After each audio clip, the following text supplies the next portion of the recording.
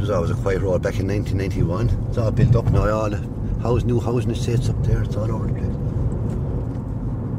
Back in 1991, Joe Watkins was a Garda sergeant in Fermoy. Green fields. Oh, this is here. I remember this all green fields. Farmers owned all this land up here. Just as we go around the corner here now. And now look at it. Look at all the new houses. Huge estate. All built up. Look at that. Look at the difference. Now, do you see the house there in the distance? See the light there? That's where she lives. I'll be turning here now. Yeah. It's just there. Yeah. There's Glenabo. Glenabo, yeah. From this house in Glenabo, Billy Fennessy, a 53-year-old man, disappeared. So you're talking about, I say 2 miles, not far away, I say. 2 miles from town. 2 miles away, and 14 months later, Conor and Sheila Dwyer disappeared from their home on Chapel Hill. It's quiet tonight, isn't it? That's the Catholic Church now, St. Patrick's Church Fermoy.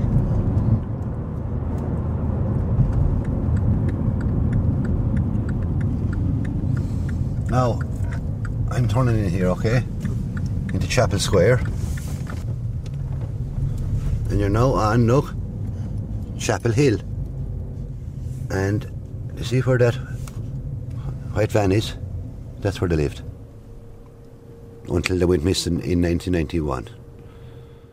That's where our investigation started. Chapel Hill, Fermoy, 1991.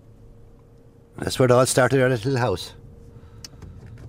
So I don't know whether they went left or right or down the hill or where they went. Conor and Sheila or the car were never seen again. That was it. Thin air.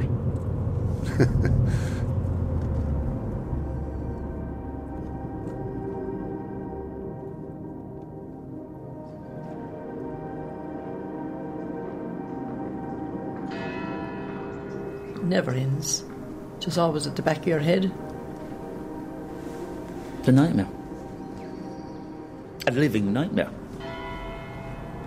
That you have to live with every day. Where is he? What did he do with the car? No answers. Strange what we think of it when we say normal people. There's something definitely abnormal about what happened to them. But they were normal people. A lot of questions, this, that and the other thing. Why did this? Why that? Why that? Why the other thing? How? Why? When? What? I don't know. And that's what keeps you awake at night. My wildest dreams. Never dreamt of it, or dreamt that anyone could disappear. Never. It was the last thing I thought of.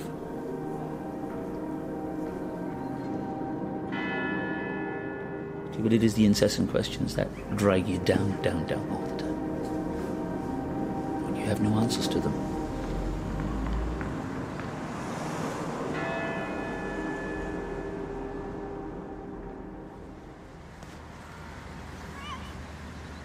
It's a very picturesque town. You have the River Blackwater, which effectively divides Fermoy in two. Most people know the town because of its very famous stone-cut bridge, Kent Bridge. But the town is dominated a hill on the southern side by St. Patrick's Church. And Chapel Hill would be a hill that would lead effectively from the town's main street, slightly uphill of the riverbank. And it would lead up this steep hill directly to St. Patrick's Church. And Conor and Sheila Dwyer were living literally less than 50 metres from the church. Sorry to disturb you, gentlemen.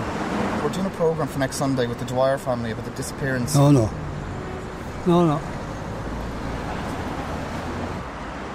Sometimes in Fermoy, it's difficult to get people to talk.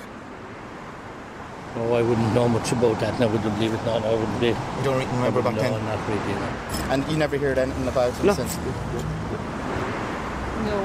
No, sorry. No. Ralph Riegel is a journalist and lives in Fermoy. He covered the story back in 1991.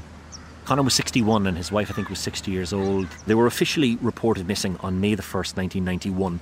They had last been seen, I think it was on the April the 30th. They both attended a funeral at St. Patrick's Church in Fermoy, which was actually just round the corner from their home at Chapel Hill. Their clothes were in their house, their passport was in their house.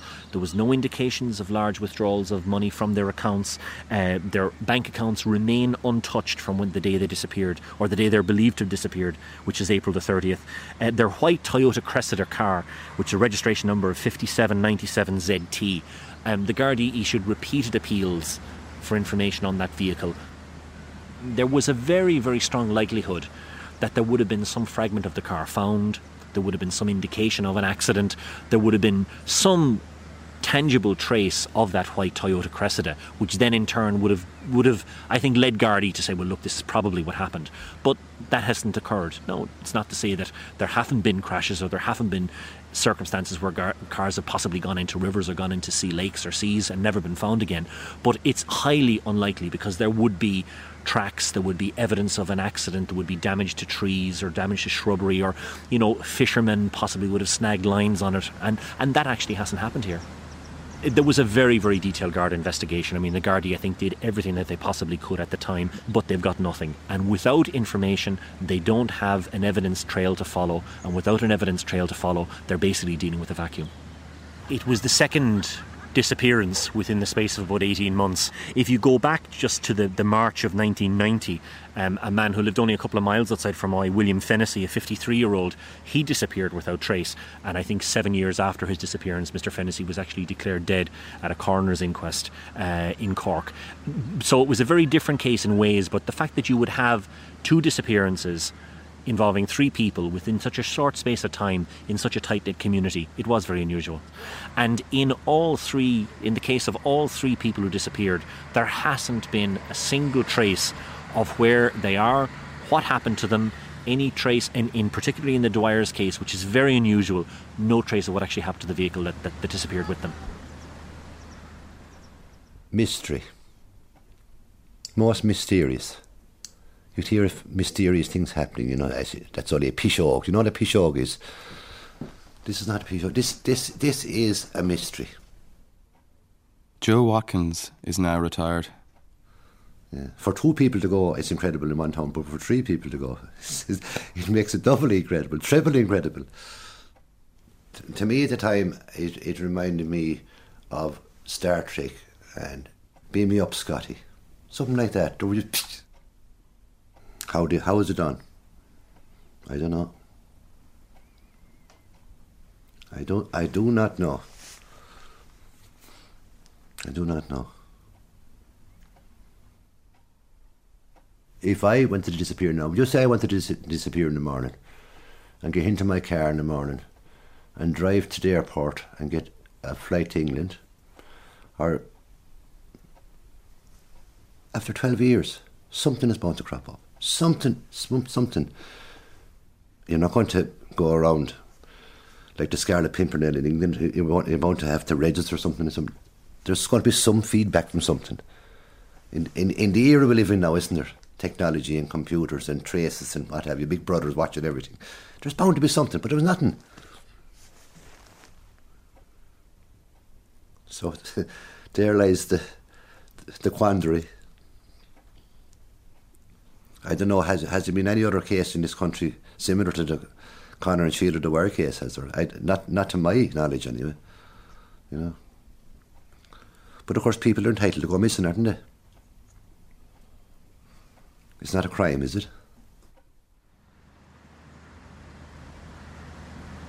It was a missing persons case at the beginning, but really it fell into that category that it stopped being so much as a missing persons case as one of these mystery cases that nobody really understood what was involved in it. I think, unfortunately, it's probably part of human nature and part of modern society that people don't like mysteries. They don't like unanswered questions, and in a vacuum it'll always be filled by rumour and innuendo. Some of them had sinister connections in them. Some of them were quite tragic. Some of them were just basically based on whatever conspiracy theory was in flavour at the time. But effectively, I mean, the guards will tell you that they're based on nothing, that there is no tangible evidence, there's no sightings, there has been no information or no hint of a clue since 1990 as regards what happened to these two people.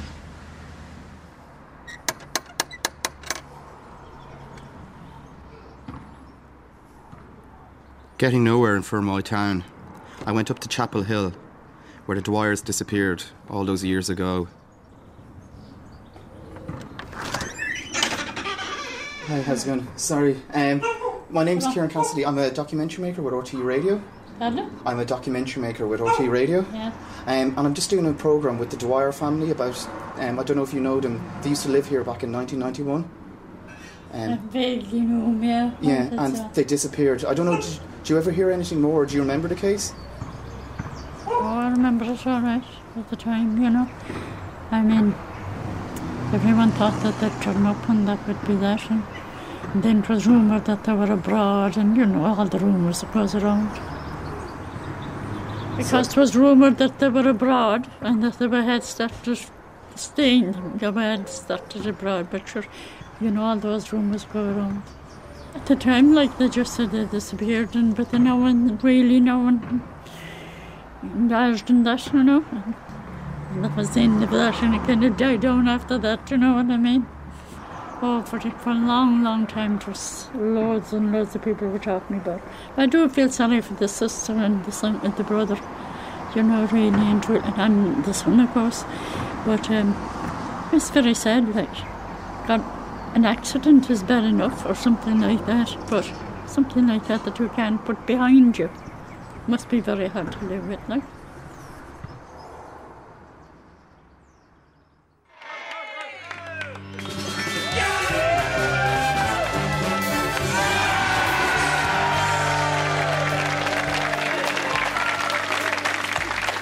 Welcome back to Winning Streak. So far, so good for the 5 players behind me, and it could be you sitting here next week. I'm going to draw on next week's players. Over here. I go to 7:30 Mass in St. Patrick's Church in Fermoy every Saturday night. Every Saturday night, I'm home from Mass, a beeline, I turn the car, have it ready and come straight over the road and home for Winning Streak every Saturday night. Noreen Fennessy still lives in the house her husband disappeared from. And number 31 is from Coolock. So if you're out there in Coolock watching in, it's David Walsh from Coolock and Dublin 17. Well done, David. Noreen and William Fennessy were 30 years married when William disappeared. Next one out is number 78, and number 78. And I came home and sat down, and next thing was, on comes Winning Streak, and I was looking at Derek Mooney. The fourth player to appear on Winning Streak next week is from I could actually show you where he picked the ticket up. I was sitting in front of the fire watching him. It looks like from Drogheda and Candy Louth, number 28. And I heard him calling out, "This is Fermoy. This is ticket is from Fermoy." And 48 is from Fermoy in County Cork. And it is, looks like Helen Fennessy, would it be? Noreen Fennessy, excuse me, from Fermoy in County Cork. Well done, Noreen.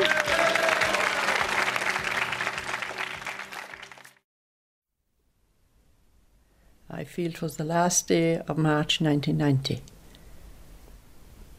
Where did he go? What did he do with the car? I don't know. Did he plan it?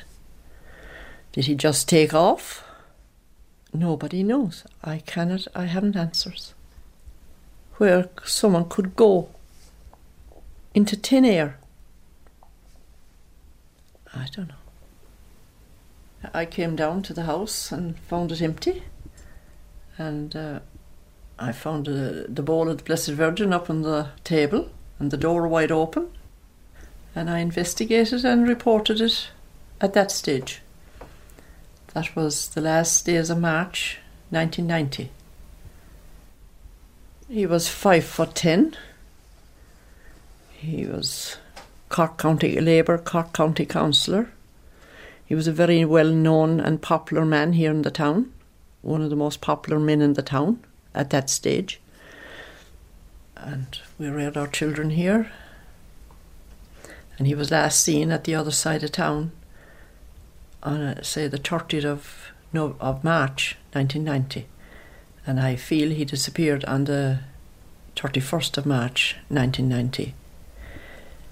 He left in a Daihatsu Charade car, and himself and the car were never found since nor seen. And despite all the searches that the guards made everywhere, they searched woods and we all searched everywhere. There was no trace, no nothing. He was supposed to be sighted at the grotto in Glenmire. We don't know how true that is. He was wearing a navy suit with a green jacket over it. Our 3 daughters were in America at that stage. And my son was working for his uncle, Michael Fennessy, down in Connacht in Ahern. And the other son was around here at home in Fermoy. They were all wondering what was happening or what was going on. Never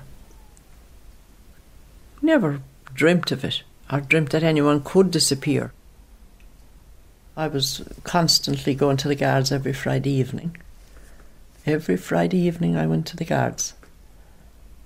I kept in contact regular, so I knew what was going on. Nothing happening. They were searching and there was nothing happening. I had to be told to stop. Kieran McGann told me that I'd get a mental breakdown from it. I was every Friday evening, regular, I'd go down to the guards. I got a death cert in 97. December 97, I think. I got that. At this stage we don't talk about it because we have nothing to talk about. We've no answers, no nothing. Of course we'd love to know what happened. Where is he? But I feel sure at this stage we won't know. It never ends. Just always at the back of your head. Where is he? What did he do with the car? No answers.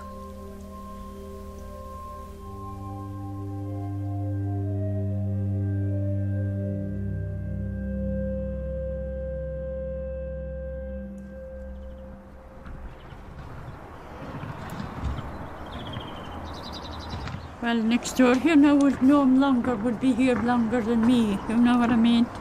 If there's anyone in next door. Call in next door, you say, is probably the best place. Yeah, get the pills that there now or not. Sometimes I would be longer than me.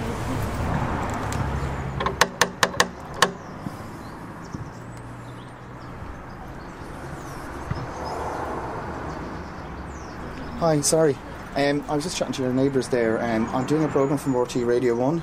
It's about the disappearance of one of your neighbours in 1991. The Dwyers? The Dwyers, yeah. And I don't know, do you remember the case? There's always rumours about Conor and his wife. His brother's still alive, you know, Michael. Come in. You better come in all together, because, you know, I could be with you here all day talking about Conor. Sit down there. This man here is on about Dwyers. We've heard rumours that he has been found, that he has been sighted, but... Sit down there. Yeah, but we're not... I mean, 'tis only hearsay. That's right. We've never seen them. But he was a terrible nice man. He really was. I know people... he had a way about him, hadn't he? He kind of... He was, you know... Innocent kind of a man. He wouldn't be a devious kind of person. No, but in a certain sense. No, you know what I mean? He was an open man. His life and that, you know... Do you remember when he was doing the pipe things now? That's and right. you were involved. That's right. And you were involved in central heating at the time. Do you remember he came in here and he said if you ever wanted anything in the line of the pipes or whatever, he would get the stuff for him. He would help me out. He would. That's the kind of person he was now. Yeah. He was a very generous person. And I go so far as to say, if I did say I would do it, and I had no money, he would make it. It wouldn't. He would. The issue because he would just give it to you no more about it, and he said, that's the kind of person he was, a very generous person. Wasn't he, Pat? He really was. We grew up, the children grew up beside that family. And as for Sheila, she was a quiet person. She'd just say good morning to you, go hello. That's all basically. She was always very glamorous. And very nice person. Very clean, and her beautiful hair, and always dressed very nicely. And they'd go off downtown in the car, the two of them there, and they looked ever so good. She used to wave like the Queen. When I say that now, I mean they were at that age where the children were kind of growing up and we were only just starting off kind of thing. And we always kind of, I won't say envious of them now in that sense, but like we were hoping we would have reached that stage at some stage, that we'd be sitting in the car too and could kind of go off and, have no worries in that line, There was one incident I remember about Conor. Remember the Conor when the kids were knocking at the doors? Oh yes, I mean. Do you remember that? That's typical of the man now. Yeah. But they were kids were running away after knocking at the doors, you see? And this was going on for weeks, wasn't it, Pat? That's right.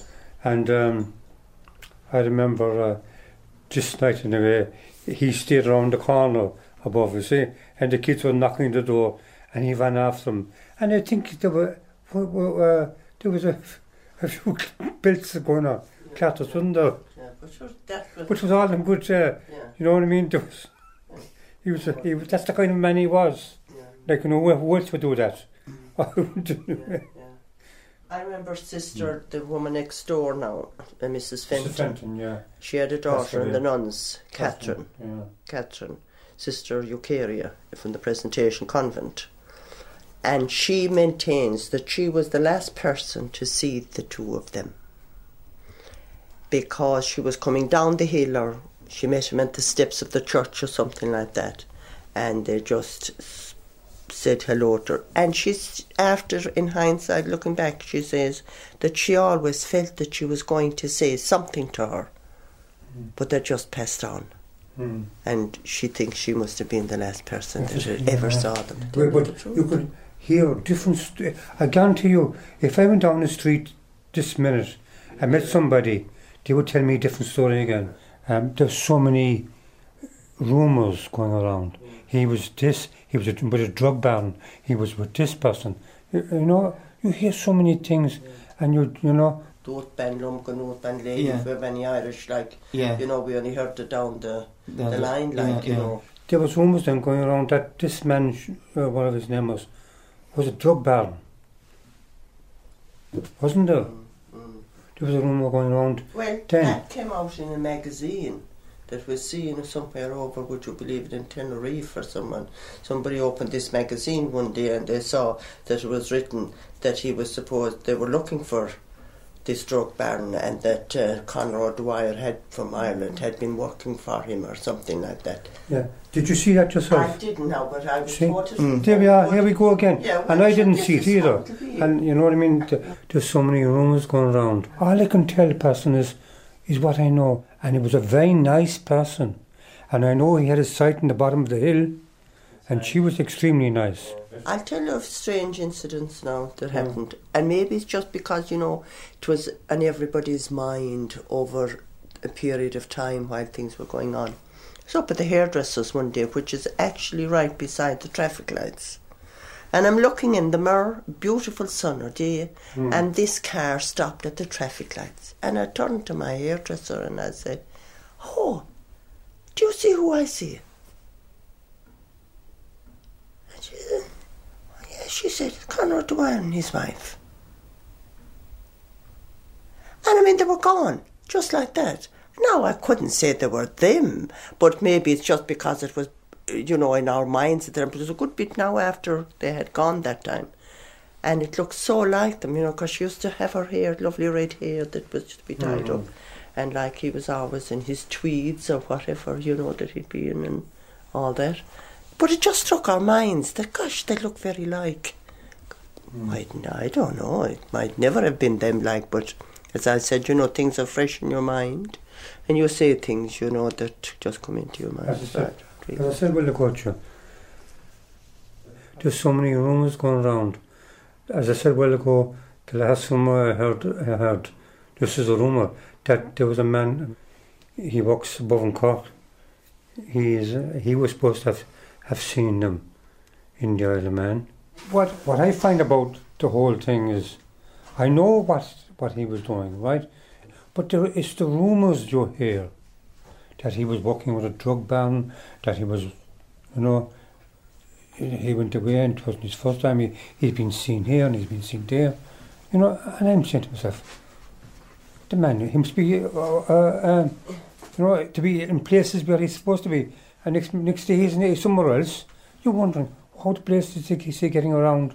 I never believe half the things I hear. I know. You know, I don't, because to me they're ludicrous. Yeah, well, sure, people only, you know, things kind of get out of control, I think, and people begin to put their, somebody hears something, then they add another bit to it, as you know, the usual story. So really we don't know anything. He was a nice person, that's what I know. Yeah. There are two more nice people. Nice people. In fact, you know, she'd always wave to you like that, and there was kind of, they used to say around town, like, you know, they were almost like royalty, you know. I mean, they had a big posh car and he would be driving it, and she was always so beautifully, you know, God, and they said she had the wave of the Queen. She used to wave like the Queen. Remember? Yeah, good. Okay. Look, okay, and likewise. Bye-bye. Take care. Bye-bye.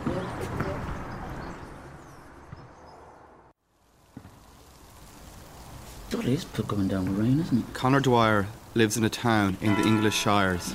We're on the right side of the house, they say. The town has a cricket club, a rowing club, tea rooms, and very English weather. But we've had it over the last few weeks, you know. 1 minute, splitting the heavens, beautiful sunshine. The next thing, whoosh! Conor left Fermoy in 1988. Oh, my father was hilarious. He used to frighten the life out of me. I remember on occasion, many years ago, I was about 4 years of age, and it was when I was at the Presentation Convent, and my first teacher was Sister Carmel. And for some reason, I think it was a Friday or Saturday morning, about 8:30, and I came downstairs without my trousers on. I was about 4 years of age. I had no trousers on like that. And my father was going out the front door, and as he opened the front door, he said, "Oh, good morning, Sister Carmel," and I legged it. Thinking the nun was standing outside the door looking at me with great screeches going back upstairs, and I could still hear my father splitting a gut laughing at the front door. He just couldn't stop. He was bent in two, and my mother go, "You're a horrible man, don't do that to the child." Oh yeah, yes, it was good fun at that. Good fun. Yes. Yes, there was an occasion when we made a boxcar, you know, a trolley, old pram wheels and that sort of thing. We decided to test it out. We didn't want to test it out in town because, you know, we didn't have enough run. So we tied it onto the back of the car and drove down the road. It promptly fell over and I cracked my jaw off the ground and there was blood all over my face, and we got it back into the garage, this, that and the other thing. He said, "Your mother's going to kill me." I said, "Yeah." He said, "Put another plaster on it." We had about 5 or 6 sticking plasters on it. I said, "There's only one thing to do." He said, "Well," I said, "Tell her I fell down the stairs." He said, good idea. We'll tell her you fell down the stairs." We actually got away with it. She never knew. Yeah, bless his heart. Mum was also good fun. If I was going out for the evening, that sort of thing, you know, she'd say, you know. Dad would turn around and say, "Well, you know, here's a few quid. You've got money." "Yeah, I'm all right, kid." "Go and have another few quid, much." You know. I'd go into the kitchen and say, "Did he give you money?" "Yeah." "How much did he give you?" "X, 10 or something like that." "That'd be enough." "Yes, Mum, don't worry. Look, I've got £25 tonight. £25 back, 70, a lot of money." Shh, say nothing. The next thing, the purse would open, there'd be like, "Just in case." Don't tell him. And the other one, she was great. She'd turn around and she'd say, "Have you got enough cigarettes for tonight?" "I don't smoke." "Don't be silly. I know you smoke. I can smell it off your clothes." And she'd sneak me a packet of cigarettes. Watching my father used to give me cigarettes every now and then. Don't tell your mother. Yeah, it's that. Keeps the midges away when you're fly fishing. It's the best excuse I have. So it was very happy. Very happy, very fun childhood. Good neighbours, good friends, well respected, normal people. Yeah. Strange what we think of it when we say normal people. There's something definitely abnormal about what happened to them. But they were normal people. I didn't know anybody who disliked them. I can't see them having any enemies. I can't see any rhyme or reason to the entire situation.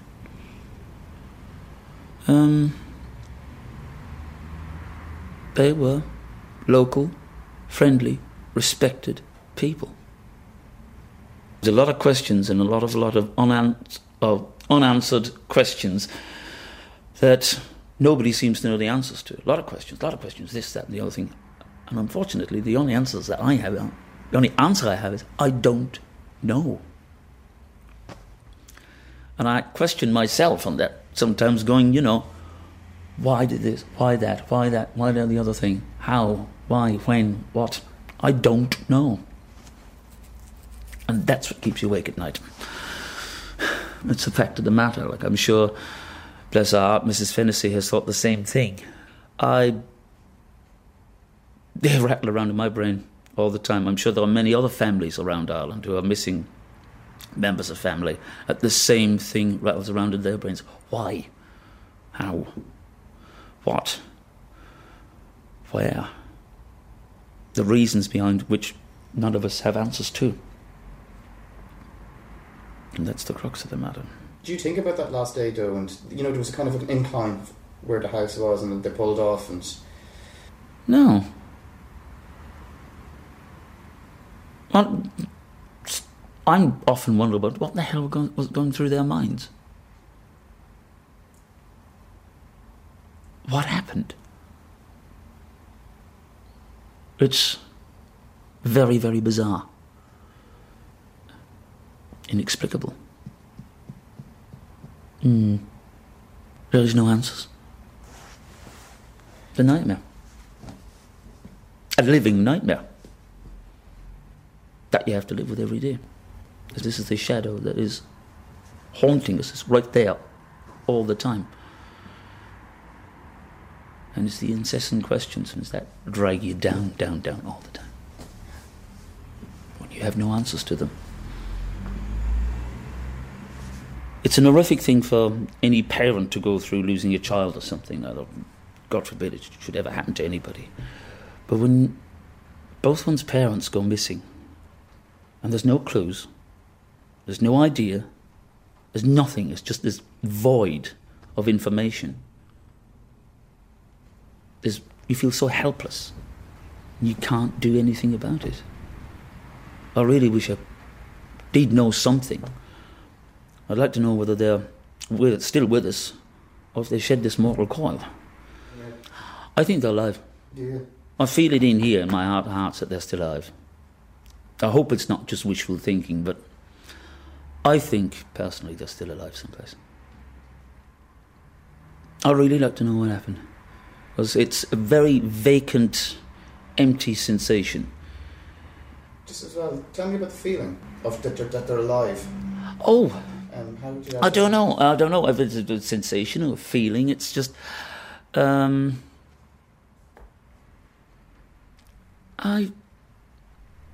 can't describe it. I suppose it's not like a sixth sense or something, but I just get the feeling that they're alive someplace. I'm no sage or anything like that, but I just don't know. Maybe it's just wishful thinking. But I hope they'll live. As a son, would you feel some sort of sense of rejection if you found out they were alive but they'd not made contact over the 19 years?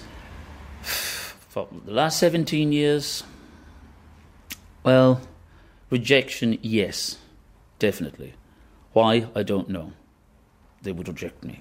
And their sisters, my mother's sisters, one who's passed away now, and her brother.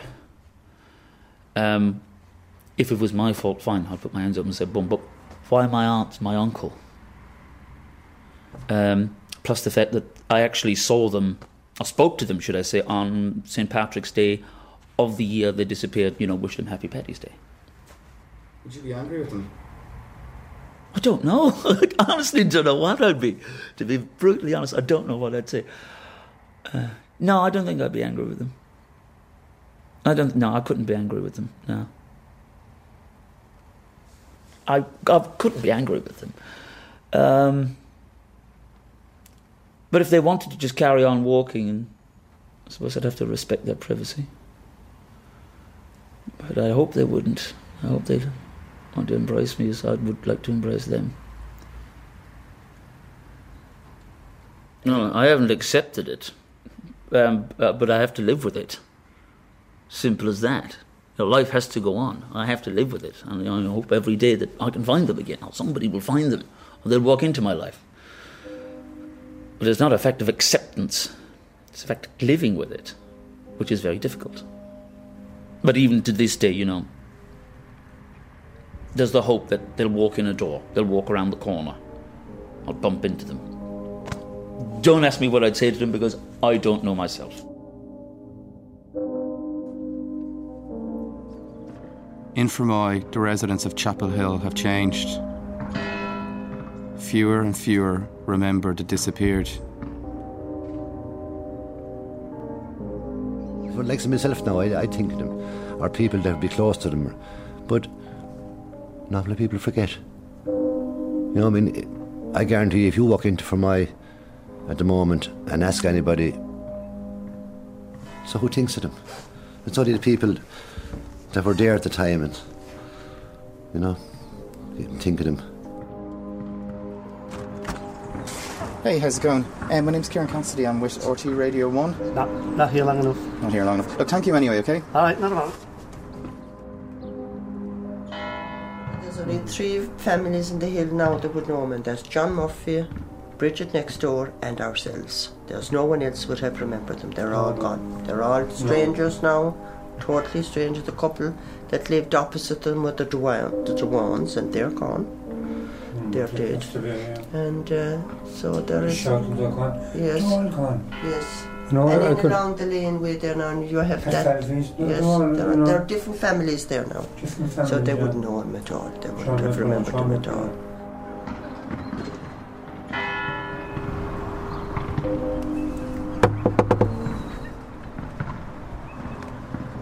Were you living here in 1991? Sorry, I have not to speak English. Not too good to speak English, sorry. No problem, Doug, thank you very much. Oh, sorry. Yeah. No. Yeah, you just moved in recently? Yeah. Okay. And so was that? It was just that there was a couple on this road who disappeared back in 1991. Really? Yeah. Oh, jeez. Just down in number 5, they just drove their car and they disappeared and they're never seen again. Really? Yeah. Oh, jeez, huh? The next thing was I saw my name coming up on the television, Noreen Fennessy. I was absolutely delighted. This Saturday, as usual, Noreen Fennessy will watch Winning Streak alone. Next week. So the very best of luck to anybody who sent in a scratch card, because this time it just might be you. In England, for Conor Dwyer, life moves on.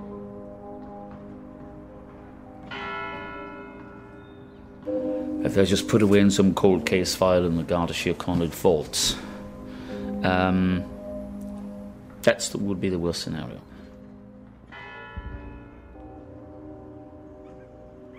I want closure on it, to know whether they're alive, whether they're dead. But I'd just like to know what happened.